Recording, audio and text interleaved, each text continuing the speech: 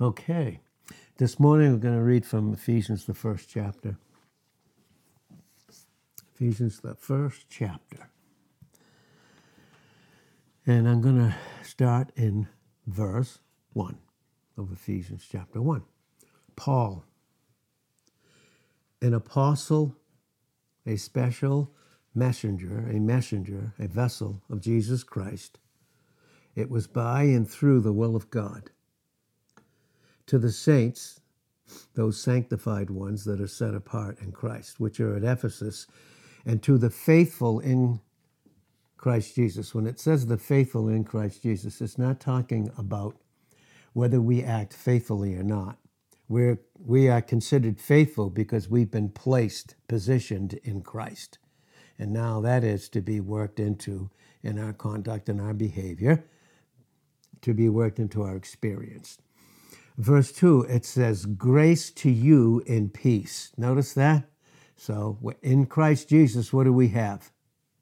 We have grace, and then we have peace. From where? God our Father and the Lord Jesus Christ, because they're one in John 10, verse 30. Blessed be the God and Father of our Lord Jesus Christ, who has blessed us with every spiritual blessing in the heavenlies in Christ Jesus, according as he has chosen us in him, something that he didn't do apart from our will, but certainly had to do in John 15, verse 16, with his will, meeting our will. So according as he has chosen us in him, placed us, positioned us in him, before he even formed the world, the foundation of the world, that we, only those that are in Christ, should be what? Holy. Holy speaks now of how we function in our proper character and based upon our how we behave is based upon our character. And that's why it says here that we should be holy. Do we always act holy? Do we always act and function in the character that we are? No, but we should be, shouldn't we? Because he's given us everything. Should be holy, and then in that, when we function in our proper place, and we realize that he has made us holy, what do we experience? There is no blame. Notice that. We will never blame another person for a single thing. Without blame before, why? Because we're before him in love. And if I'm before him as a believer and I'm positioned in him, so is every other believer in him. And beautiful truth, having predestinated, having predetermined us and only those in Christ, unto the adoption of children. We were adopted, something that's even far greater than being born into a family. We were born into a family, and we were conceived in sin in Psalm 51 and verse 5. But now, and that was our first start, born into a family of sin, that was the sin nature in Romans 5:12 that was passed on. But now we've been adopted, placed even higher, so much higher in Christ. We have been adopted according to Galatians chapter 4 and verses 6 and 7, according to Romans chapter 8 and verse 15 and 16, and we are children of God. Thankful for that. So we've been adopted, having predetermined us in the adoption of children by and through and in Jesus Christ to himself, according to what? The good pleasure. Where is all good located? It's in Christ. It's in God. That's where all good is located. That's why Romans 8, verse 28, all things work together for God's divine good. All things work together for God's good, the good, ho theos, ho agathos, God's divine good. To them that what? In Romans 8:28, to them that what? Love God. And love there always speaks of the fact that it is our obedient, and his love causes us to be obedient. It is our obedience returned to him. That's why we experience the fact that all things work together for God's divine good, because we function in the character of who we are in Christ, having in 2 Corinthians 10, verse 5, our obedience fulfilled in 10:6 of 2 Corinthians. It's been fulfilled in Christ. And so we see that according to the good pleasure of his will. Who's the only one who ever pleased him? In John 8, verse 29, and Romans 15, verse 3, it's Christ. And who then fulfilled all his will in John 4 and verse 34 and in John 19:30. Who did that? That's Christ. Where are we located? In Christ. 2, the praise of the glory of, notice this, it's his grace. Do we have grace apart from him? No. Can we make a single adjustment in life right now, experientially, apart from grace? No. And who does he give grace to? Those that he has humbled, in James 4:6 and in 1 Peter 5 and verse 6. So to the praise of the glory of his grace, this was what makes it necessary for us in obedience to constantly submit our will to him, so that by that grace and that truth that Christ is, we can function properly. Wherein, and I want us to look, God wants us to look at this word here especially. Wherein here. Wherein, beautiful. He has made us. That's past tense. Did you know? Everything about us, pertaining to us, has been already made in Christ. Everything about us eternally. If our eternity is taken care of, should our time also be? Do we have that eternal life that Christ is in us in 1 John 5:11 in time? Do we? And we do. And so we can see this clearly here, wherein he has made us. He made us. What can we do without him? He made us. Did we make ourselves? Can we make anything that's of any value apart from him? Wherein, notice that, wherein he made us, all those in Christ and only those in Christ. Again, this will do away with the false teaching of universalism, that somehow after death, those that are in hell will get out. No, it's making it clear. He has made us accepted, approval in the beloved. He's accepted us in the beloved of his Son. Now, Colossians 1, verse 12 says, he has qualified us. He has made us meet, it says in the King James, but he's qualified us because of the light that we have in Christ, who has transliterated us out of the kingdom of darkness in Colossians 1 and verse 13, and placed us in, and this is what it says in the original, in the Son of his love. That's what it's saying. He has made us, in Ephesians 1:6, accepted in the beloved, in whom we are, and this is what it says in the original, in whom we are having redemption, something that's never going to cease, through his blood. Notice where it says through his blood there. That's why it says in 1 John 1, verse 7, we are to walk in the light as he is in the light. In other words, he's fitted us with the very character that we are in Christ. We are children of the light in Ephesians 5:8 and 1 Thessalonians 5:5. We're children of the light. We have this character, and in that character, in 1 John 1:7, we fellowship, exchange who we are with each individual character in Christ, and we have fellowship in 1 John 1:1-3. And if we do happen to fail in sin, in 1 John 1:9, if we confess our sin, are we confessing that we are that sin? No, we're confessing that we did it, but it's not who we are. Okay? And there's no condemnation in this confession in 1 John 1:9.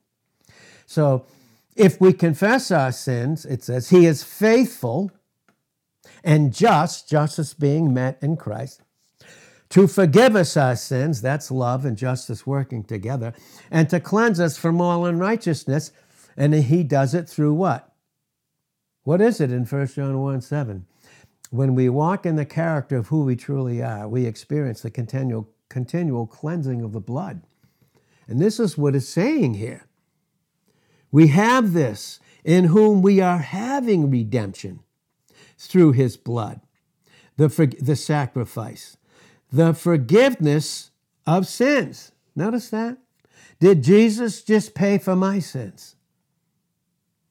Or did he pay for the sins of the whole body of Christ, no matter where they're located, in any particular location? Did he pay for those sins? Then what are we holding each other accountable for? We have the forgiveness of sins. We have it. Why? Because each of us has Christ in us, who's forgiven not just my sins, but the sins of the whole body of Christ. Thereby, we can make that adjustment through the humility of grace to be brought back into a place of reconciliation and forgiveness and continual fellowship, as long as I submit my will to him. In whom we are having redemption, through his blood, the forgiveness of sins. What's it according to? The riches of his grace. When I refuse to forgive, am I living in sin? And when I live in sin, what am I making more of sins, my own unsubmitted will? What do I make it more of than the riches of the grace that Christ is? Now notice again, wherein. Remember the first wherein is in 1:6. The second wherein is here, wherein he has abounded towards who? Towards us. In our place in Christ, all wisdom and prudence. Where is all the treasures of wisdom and knowledge hid? In Colossians 2, verse 3, it's hid in Christ. And no wonder it says in Colossians 2, verse 2, that we are knit together in love. Knit together in love. Can we ever positionally be separated from the reality of the fact that we have been knitted and placed in the Son of God's love? Can anything separate that? Can sin? No, it can't touch personal relationship. But what can it touch? Experiential growth. What would stop experiential growth? An unforgiving spirit. And believe me, if it's not the Holy Spirit, which brings in the reality that through the Spirit of Christ we have been forgiven, then what spirit then would we be operating under? Wherein he's abounded towards us, right? We have that. Wherein he's abounded. What does abounded mean? Do you remember what Jesus was talking about when he was speaking about his own that would hear his voice versus the many other voices in John 10, verses 3 and 4? Do you remember what he said in John 10:10? The thief comes to what? Steal, kill, and destroy. How can he do that in relationships with believers? A lack of forgiveness.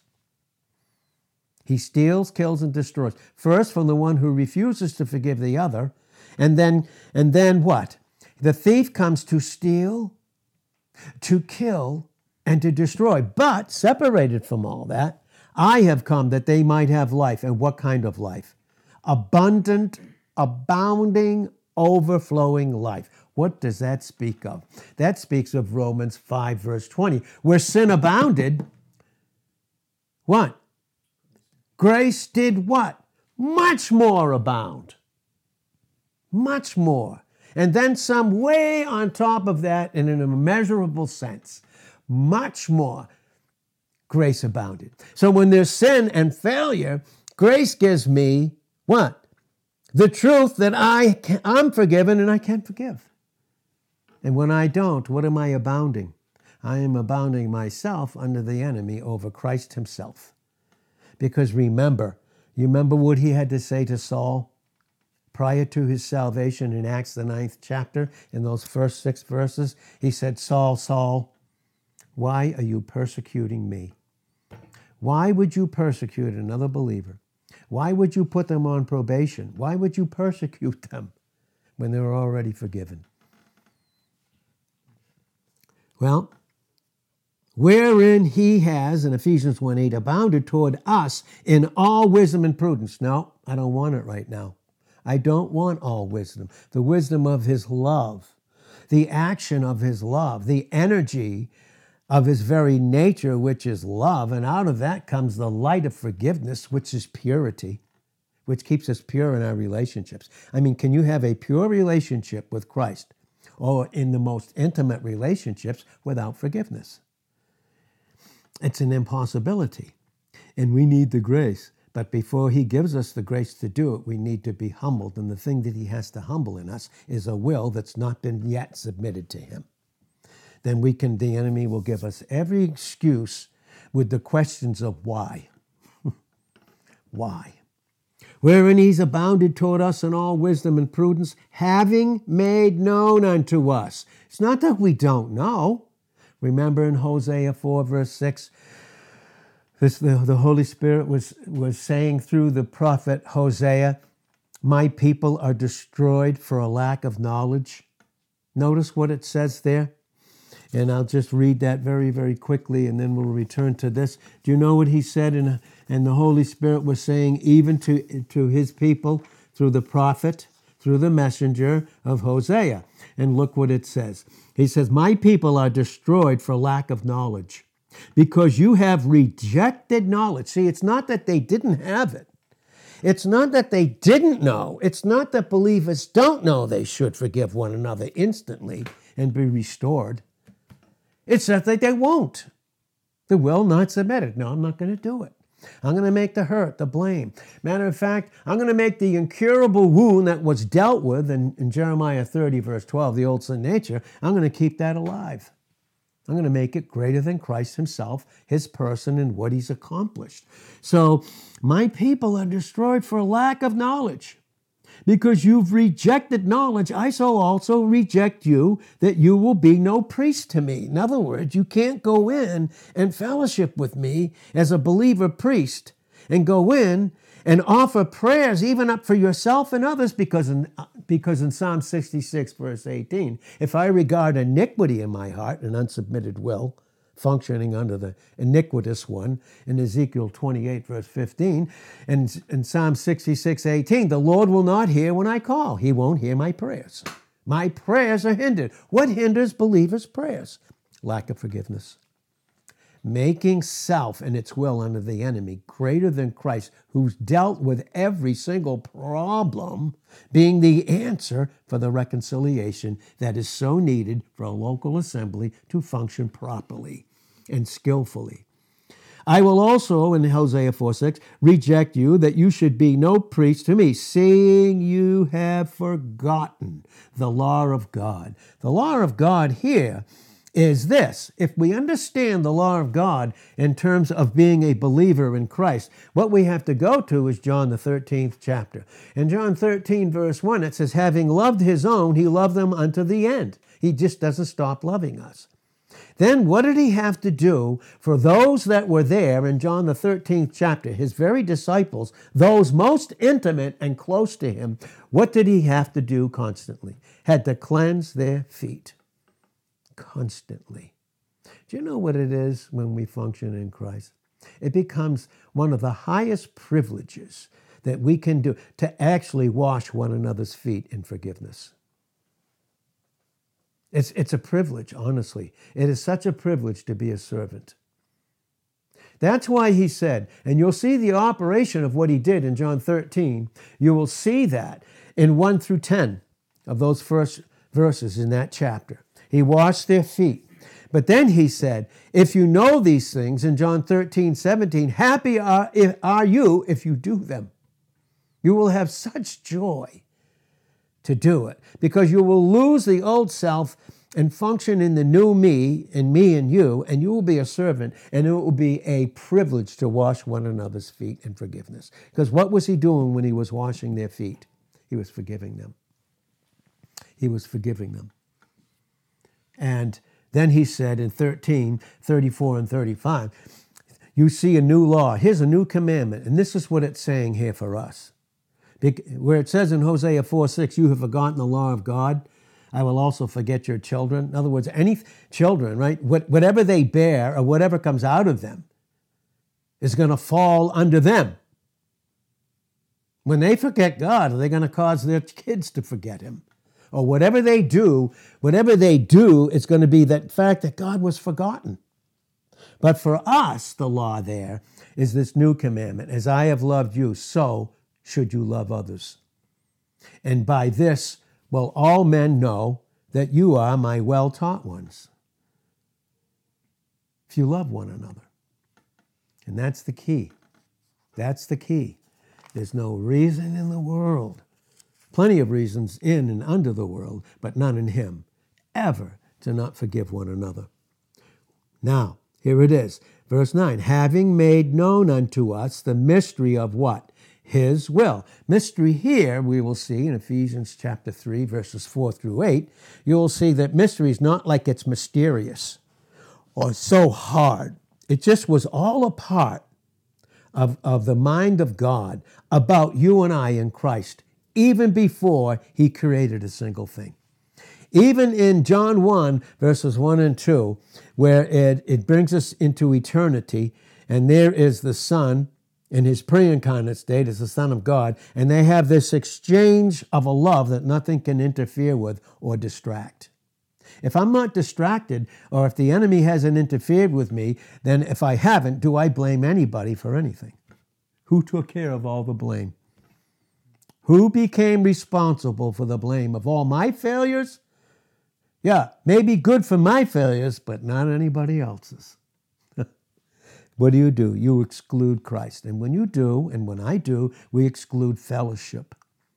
And we don't even understand what fellowship is outside the mind of Christ.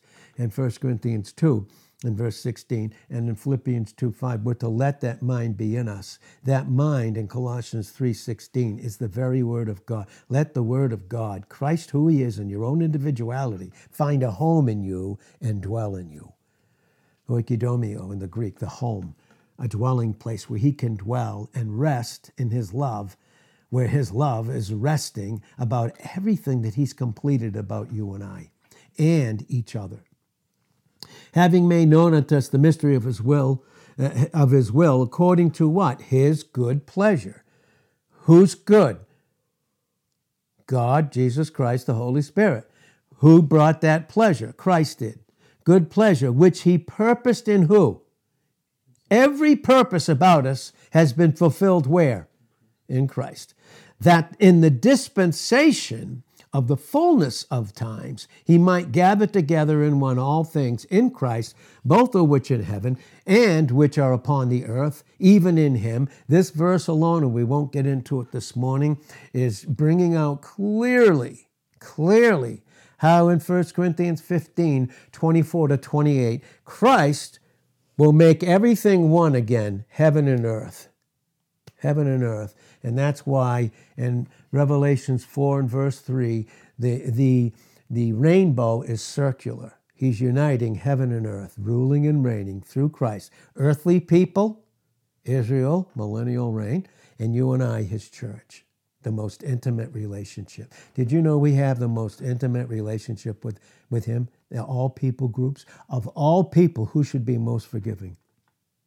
Those that have the most intimate relationship with him. Do you know why we don't a lot of times enter into forgiveness? Because we don't have and don't spend a lot of time in intimacy with Christ. Other things come in for all of us. And then when they can, that's where it says, where Paul said, listen, if you forgive somebody, I do. Because I'm one with you. In 2 Corinthians 2:10. But if we need not to be ignorant of Satan's devices, okay? Because that's Satan's device in the body of Christ to cause separation is a lack of forgiveness. It's an unforgiving spirit. That is a spirit that is not of Christ or of the Holy Spirit, but is of the spirit of the world under the prince and power of the air, Satan. And so we can see it clearly that in the dispensation of times, he might gather together in one all things in Christ, both in heaven and which are on earth, even in him, in whom we, the church, have obtained an inheritance, being predestinated, pre-planned, according to the purpose of him. Every purpose about us, who does it have to do with? Him. And if it's him in each individual, boy, what purpose we have. The purpose of him who works what? Some things. What does it say here, folks? In Ephesians 1:11, who works all things after the counsel of what? His own will. My own will? No, his own will. That we should be to the praise of his glory, who first hoped. That's the better word there, trusted, but hope. Hope is Colossians 1, verse 27. Christ in us, the hope, the guarantee of glory. We have a guarantee. We have a guarantee, and nothing brings it out more clearly than intimacy with Christ, and nothing brings out more the clarity of forgiveness than the intimacy that we have personally with Christ. And if I have personal intimacy with Christ, that will flow, that love will flow into forgiveness of each other. And there will be no distance or space between us, no reasons to be separated. Because as long as I know, in Romans 8, verse 35, who will separate us from the love of Christ? And then it names all those things that can happen to us. Read it in 8, 35 through 39 of Romans. So, what are we saying here? What are we saying here?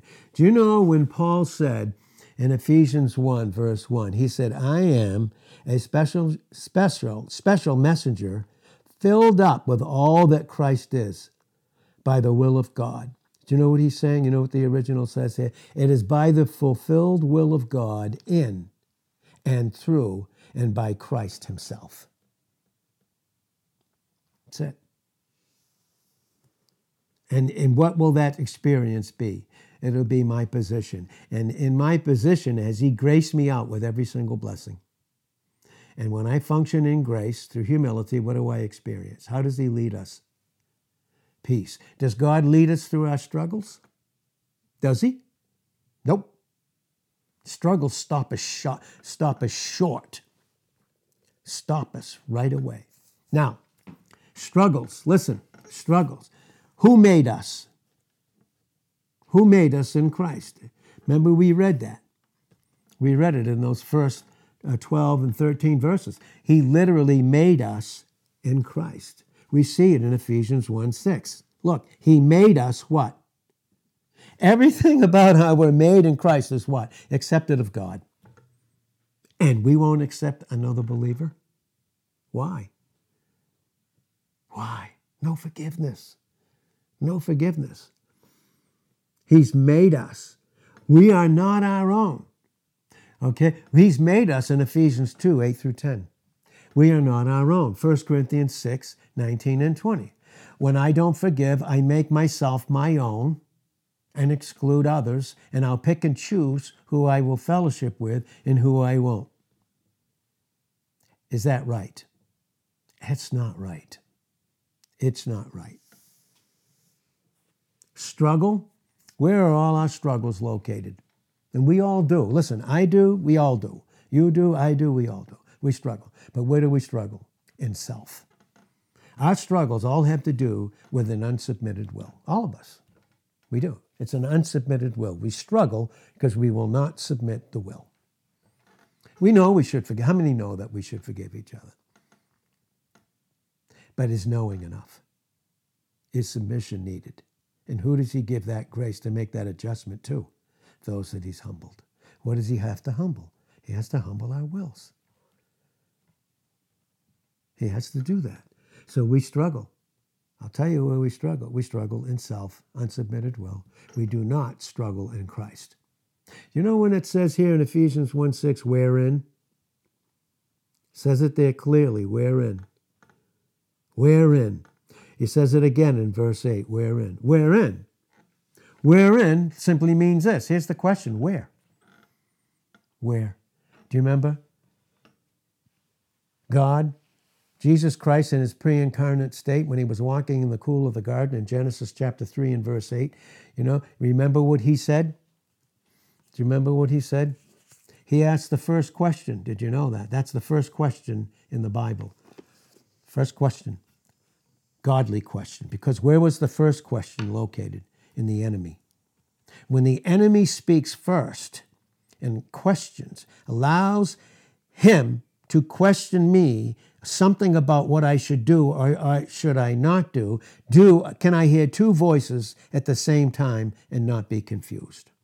The first voice was the lie in Genesis 3, 1-6. The second voice was this, and here's what was said. Here's exactly what was said. And this is wherein, by the way, for us, in understanding all the preponderance of the Scriptures. Because how else are we going to come to a right decision if we don't understand the preponderance of God's thoughts? How else should we do this?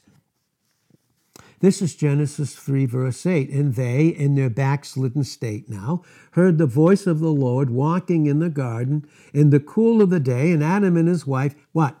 Hid themselves. Well, I can't fellowship. I can't fellowship because I'm not experiencing forgiveness. So what am I going to do? When I don't experience forgiveness or when I don't forget, what do you think I do? I hide myself. Adam and Eve, his wife, hid themselves. You hear the voice says forgive, because you have been forgiven in Ephesians 4:32, but I'm not going to do it. I'm going to hide myself from the presence of the Lord. Oh, God. Oh, so important, isn't it? It is so very important. They hid themselves from the presence of God amongst the trees of the garden. Now how do I consider men? In Mark 8:24 and 25. How do I consider them? They're just trees. I don't see men clearly because I don't see who I am. An unforgiving spirit dims a proper image in the individual who doesn't forgive. Dims their image. And then we see this. Here it is in Genesis 3, verse 9. And the Lord God called unto Adam and said, look, where are you? You know, that's what his question would be to us. Where are you? He will never have to question us when we're in fellowship with him. The questions come when we're not. No, not what they did or what they didn't do. No, where are you?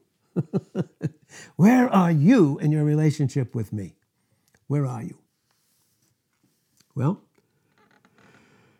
in verse 10 of Genesis 3, and he said, I heard your voice in the garden, and I was what? Afraid. Was love motivating him in his decisions, or was it fear? Do you think there's any fear in someone that doesn't experience forgiveness? Do you think there's any fear in someone who walks in blame of others and skips themselves? Who seek to justify themselves through grace, but not others? I was afraid because I was what? Naked. I was outside of your presence. And I hid myself. And he said, who told you that you were naked? And you know where it goes. Then the blame game starts right there. You see it. The whole blame game. Trying to make someone else accountable and responsible for my own lack of forgiveness and my own lack of intimacy with Christ. And these things are very, very, very true. So when it says wherein here in Ephesians 1:6 and Ephesians chapter 1 and verse 8, wherein is this? Where? Where are you? Are you in self or in Christ? Are you struggling? Do we struggle in who we are in Christ? Is there any struggle in his presence? Do you know why there's no struggle in his presence in Psalm 16, verse 11? The reason is this. It's because we lose the old self and find the new, who we are in him. Old things are passed away in 2 Corinthians 5:17. What are old things? Tell me, come on. In our old self, who did we really ever really even forgive? Who did we ever really? Who was that? Wasn't everybody wrong and we were always right in the old and measure? Come on. But old things are passed away. Behold, all things are new in him. Why are they new in him? Because everything that needed to be forgiven was forgiven in him. Isn't it amazing? Wherein? Here's the mystery. You know, when it says here, we're going to wrap this up this morning because we will go into these things again. I'll clearly, I most likely will go into them if God has it with my time with Mike tomorrow on Monday, but also as whosoever will on Tuesday and Friday. If you can and you're able, God's given you the grace to do it, fine, we'll go into it even deeper in Tuesday and Friday. But here, mystery here. Having made known, in Ephesians 1:9, having made known unto us the mystery of his will. Do you know there were millions of believers prior to the dispensation of grace? The dispensation of grace, the church age, what they would have given to experience these things that you and I experience right now and never did. If you read Hebrews, the 11th chapter, you will see that all those Old Testament saints, if you follow this with me, and if you do, and it's going to really help if we do, if you follow it with me, and it's very key to do it. It's very, very key to do this. All those are Old Testament saints that were given to those that are in Christ. See? They all trusted and believed, and look what he did for them. But we even have a greater measure of it. We have a greater, more intimate measure than they ever did. And of course, there's a greater accountability and responsibility because his grace has given us the supernatural ability to obey and do what Christ has finished in his obedience for us in 2 Corinthians 10 and verse 6. Having made known unto this the mystery of his will to his good pleasure, which he purposed in himself. What was the mystery? That for decades and thousands of years, the mystery was that man was shut up under Satan. Adam fell. Those through the sacrifices and what they were pointing to in Christ, if they would receive him, and they would go to heaven, no question about it. They wouldn't be a church people, but they would be a heavenly people. Crystal clear in the scriptures. But that they would no longer be shut up under Satan. But you see, when my will is not submitted to him and who I am in Christ and my experience through humility, if not, everything's a mystery to me. Why? You can't figure it out. It's confusion. It's all confusing in 1 Corinthians 14:33. Why? Because can I be thinking confusing thoughts and still experiencing life and peace in 1 Corinthians 14:33. No, I function outside of his order in 1 Corinthians 14:40, and the order is Christ. And that order goes right into love and forgiveness. Just goes right into it. Flows. It doesn't flow without it. It doesn't flow. So the mystery is man was shut up under Satan. What? The mystery, and here's the mystery, folks. The mystery of man in his own will, submitted to Christ, or still functioning in his own will under Satan. Can a believer have that? Can a believer function in their experience in Satan's will? Can they?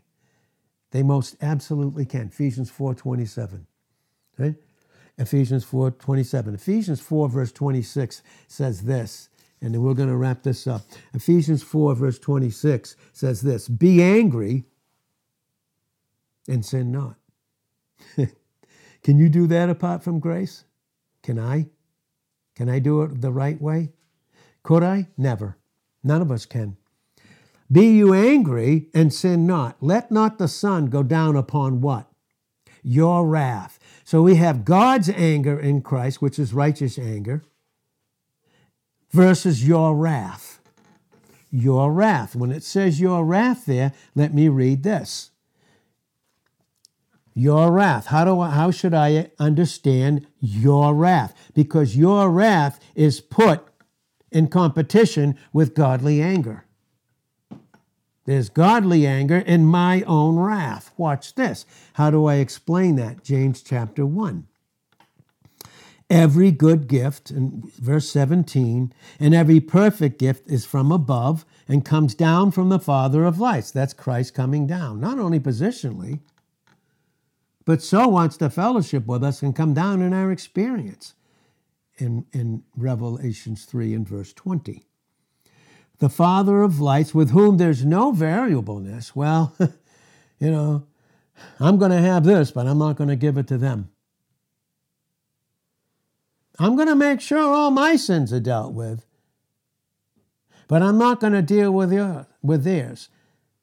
Well, if you haven't dealt with theirs, don't they become yours? Disobedience? Every good gift and every perfect gift comes down from the Father of lights, with whom there is no variables, neither shadow of turning. Oh, how the enemy wants to convince Christians to live in the shadows. I know what the truth is. I know what I should do, but shadows. Shadows. No substance. No experiential substance of a proper position in Christ in a proper image. Neither shadow of turning.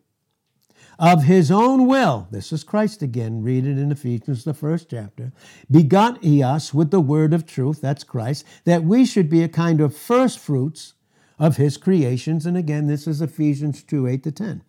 James 1:19. Wherefore, my beloved, be swift to what? Hear, submit, and function in the will and word and way of God, towards yourself and towards others. Swift to hear, slow to speak. Oh boy. Slow to speak. Be careful what someone speaks to you, and be careful what you hear. In Mark 4, verse 24. Be careful what you hear, how you hear in Luke 8, verse 18. And then what? Be swift to hear, slow to speak, and slow to what? Wrath. Your own wrath. Your own experience apart from Christ. Your own way of dealing with others. For the wrath of man, what? Works not the righteousness of God. What does God consider to be our wrath outside of Christ? Filthiness and superfluity of the overflowing evil and naughtiness. Oh, God. And receive with what? Meekness the engrafted word, which is able to deliver you, and in this case, from an unforgiving spirit. Oh, how the enemy has his way. Oh, how he can change people in their experience and their fellowship with others in a heartbeat. Oh, how he can do that. And oh, how things, because of that, have to change. They have to change. But here, and we're going to close, this is the third close, so I had 3 strikes and I'm out. Neither give place to the devil. Neither give place. Don't give up your experiential place in Christ. Don't give that up and give it to the devil. Disobedience. Disobedience experientially is the individual giving up their place, which is their proper place in Christ, to Satan. That's topos, T-O-P-O-S. Neither give place to the devil. My unforgiving wrath gives place to the devil. I exchange intimacy with Christ for my wrath and still think I'm having fellowship, still thinking I can hear and receive the word in a proper place. Let him that stole steal no more. Yes, this is talking about working with your hands physically, so you have a supply not only to give yourself, but to give to others. This is material, financial things, but much more in a spiritual sense. Let him that stole steal no more. Let him, when the enemy stole you away from your place, don't let that happen anymore. Don't let the thief come in John 10:10a to steal, kill, and destroy your intimacy with Christ. Don't let him steal, but rather let him labor. Where? In the Word. Labor in the reality of who you are. Labor in love for others. Even when you love them, the more I love, in 2 Corinthians 12 and verse 15, the less I'm loved. Did you know the more that you will love someone, and the more in love that you will have to deal with areas in people's lives when they don't submit their will, the less they will love you. What does that mean? Do you remember what Paul said in Galatians chapter 4 and verse 15? He said, there was a time, you Galatians, there was a time that we had such a love and intimacy and exchange of Christ between each other, you would have tore out your own eyes and given them to me. Am I now in 4:16 your enemy because I tell you the truth? I tell you the truth that you're functioning in the flesh. It's not who you are. I'm telling you, this is who you are. But until you decrease, and that area is pointed out, you can't function in the increase of who you are in Christ in John 3 and verse 30. And we can say, oh, this is too much, which is the lie of the enemy. Listen, Let him labor, working with his hands that which is what? Good. God's good. That he may have to give to him that has a need. Would God, through Christ, in Philippians 4 and verse 19, supply all my need in a vessel other than myself? I promise you, that's the way it works in the local assembly in the body of Christ. We each have a portion that God has given to fit the need right where we are, and when we don't submit to them in the reverence of Christ and who they are in Christ and who Christ is in them, in Ephesians 5:21, I miss my need being met. I don't need them anymore. Oh, God. I don't need them anymore. Can you imagine if God said to you and I, you did it to me one too many times. I don't need you anymore, God. I'm done. He's not like us, thank God, huh? Verse 29, let no corrupt communication proceed out of your mouth. What are words? Vehicle for thoughts. If my thoughts aren't good, what are they? They're evil. Let no evil, infection, communication proceed out of your mouth. I don't care how you dress it up. I don't care how nice it is. The enemy's very subtle. He can dress up evil communication. Believe me, he can do it all day. He can do it all day. Come fellowship with me, but I won't there. Nope. Not of God. Not of God, folks. It is not of God. Let no corrupt communication proceed out of your mouth, but separate from that, but that which is good. God's good. To the use of edifying, that it may minister grace unto the hearers. Because if you don't, you grieve.